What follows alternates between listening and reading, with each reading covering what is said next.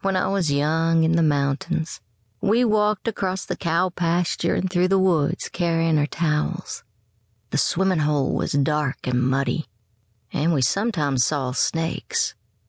But we jumped in anyway. On our way home, we stopped at Mr. Crawford's for a mound of white butter.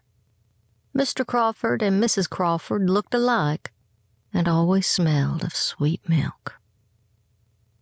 When I was young in the mountains, we pumped pails of water from the well at the bottom of the hill and heated the water to fill round tin tubs for our baths.